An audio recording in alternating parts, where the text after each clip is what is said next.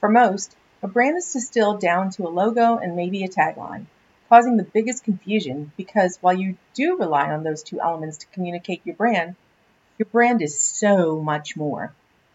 Welcome to Drivetime Marketing.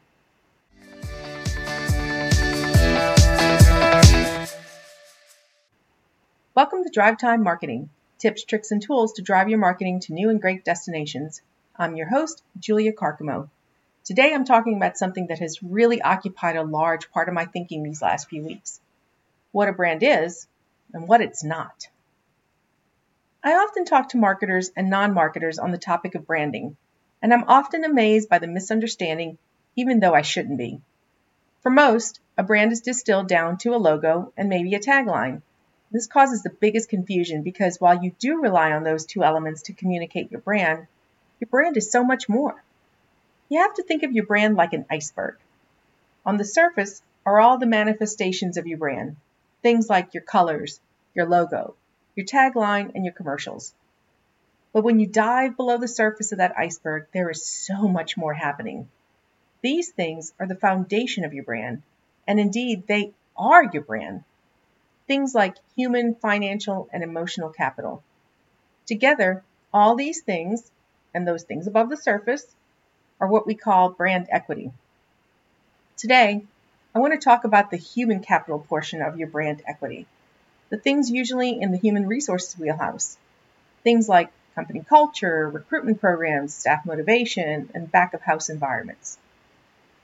I want to talk about culture first because I feel that'll make or break you.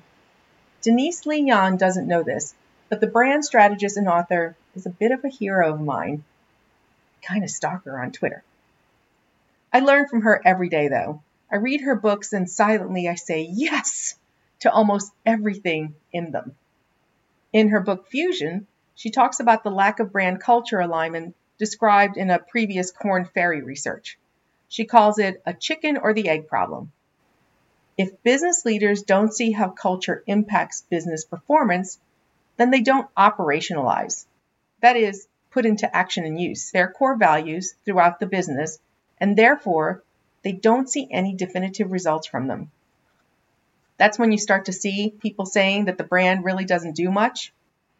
She says that when culture and brand are completely in sync, their alignment is manifested visibly in 4 primary areas: purpose and values integration of the employee experience and guest experience, internal brand alignment, and employee brand engagement.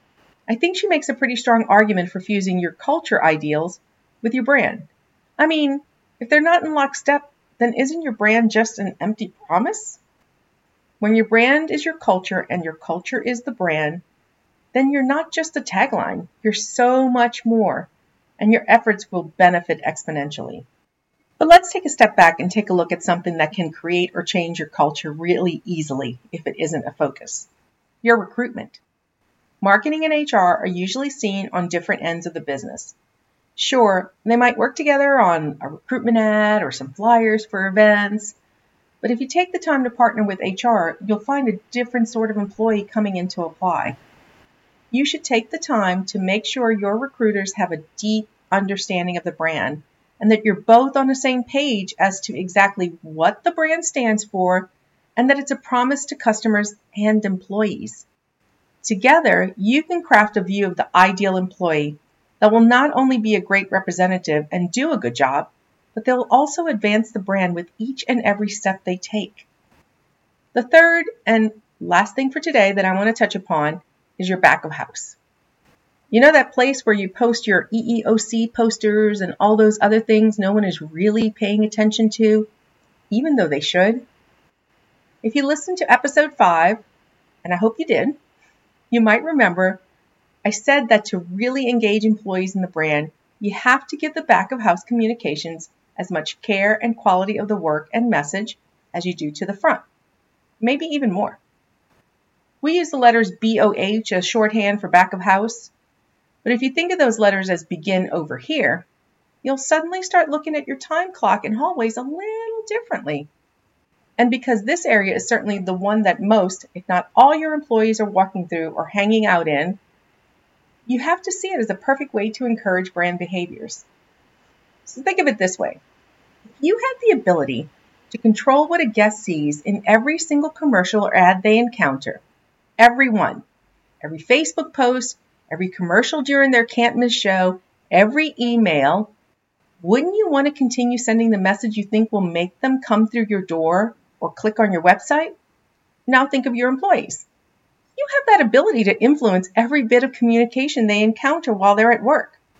So why isn't the brand message a part of that communication?